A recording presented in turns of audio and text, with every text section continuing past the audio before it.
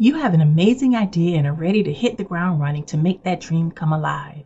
While you're excited and nervous about embarking on this journey, there are a few things to consider. If you think you're ready to build a business, it's always a good idea to validate. Today, we're talking all about it.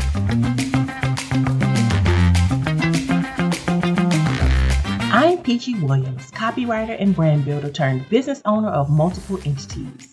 While corporate America is in my past, I've parlayed those skills into the future, focusing on growing my businesses, learning valuable lessons, and helping others do it too. What started as an idea to capitalize off my skills has helped so many to create a strong brand with actionable steps, copy, and content that matters. I created the Talk Like a Brand podcast to give you relatable, simple strategies and advice that makes you think, reflect, and implement. If you're an entrepreneur or one in the making who wants to build a strong brand with a solid foundation, you're in the right place. So let's get into it.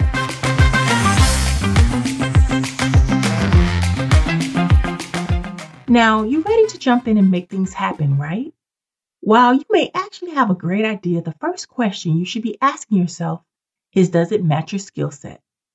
That's key in determining whether you'll be in it for the long haul or ready to throw your hands up in the air when things get tough. Just because you see someone else doing it and you think it looks easy, it's not a good reason to go into business. You'll soon find out it's a lot more work behind the scenes. There are a few reasons why you want to validate your business idea. You want to get in front of the people who need the stuff you offer. That means you need to consider the market you want to start your business in. Look for the problem you want to solve. Are there any areas where you believe you can make a difference beyond what's already out there? Next, I want you to think about the issue you're having that makes you want to start this business. Are other people having those same problems? And how can you do things better? You need this information because you want to make sure that there's an area for you. There's a niche for you. Although there's so many different brands on the market that actually have some of the same products, they all have something different to offer. That's important. As you move forward, you must know your competition. And yes, again, there are tons of brands in the same space. But again, their differences matter.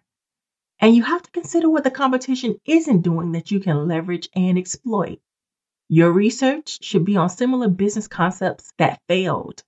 Because if you're going to go all in, you want to try and avoid those issues too. Now think about the goals that you have, the goals that you want to attain and reach. It's always a good idea to get some type of feedback from various sources. So you can do a social media poll among friends, family, and all the friends that are not really your friends on Facebook, but they are able to give you some insight. Then you can use focus groups, go to meetup events, and get online feedback from business groups.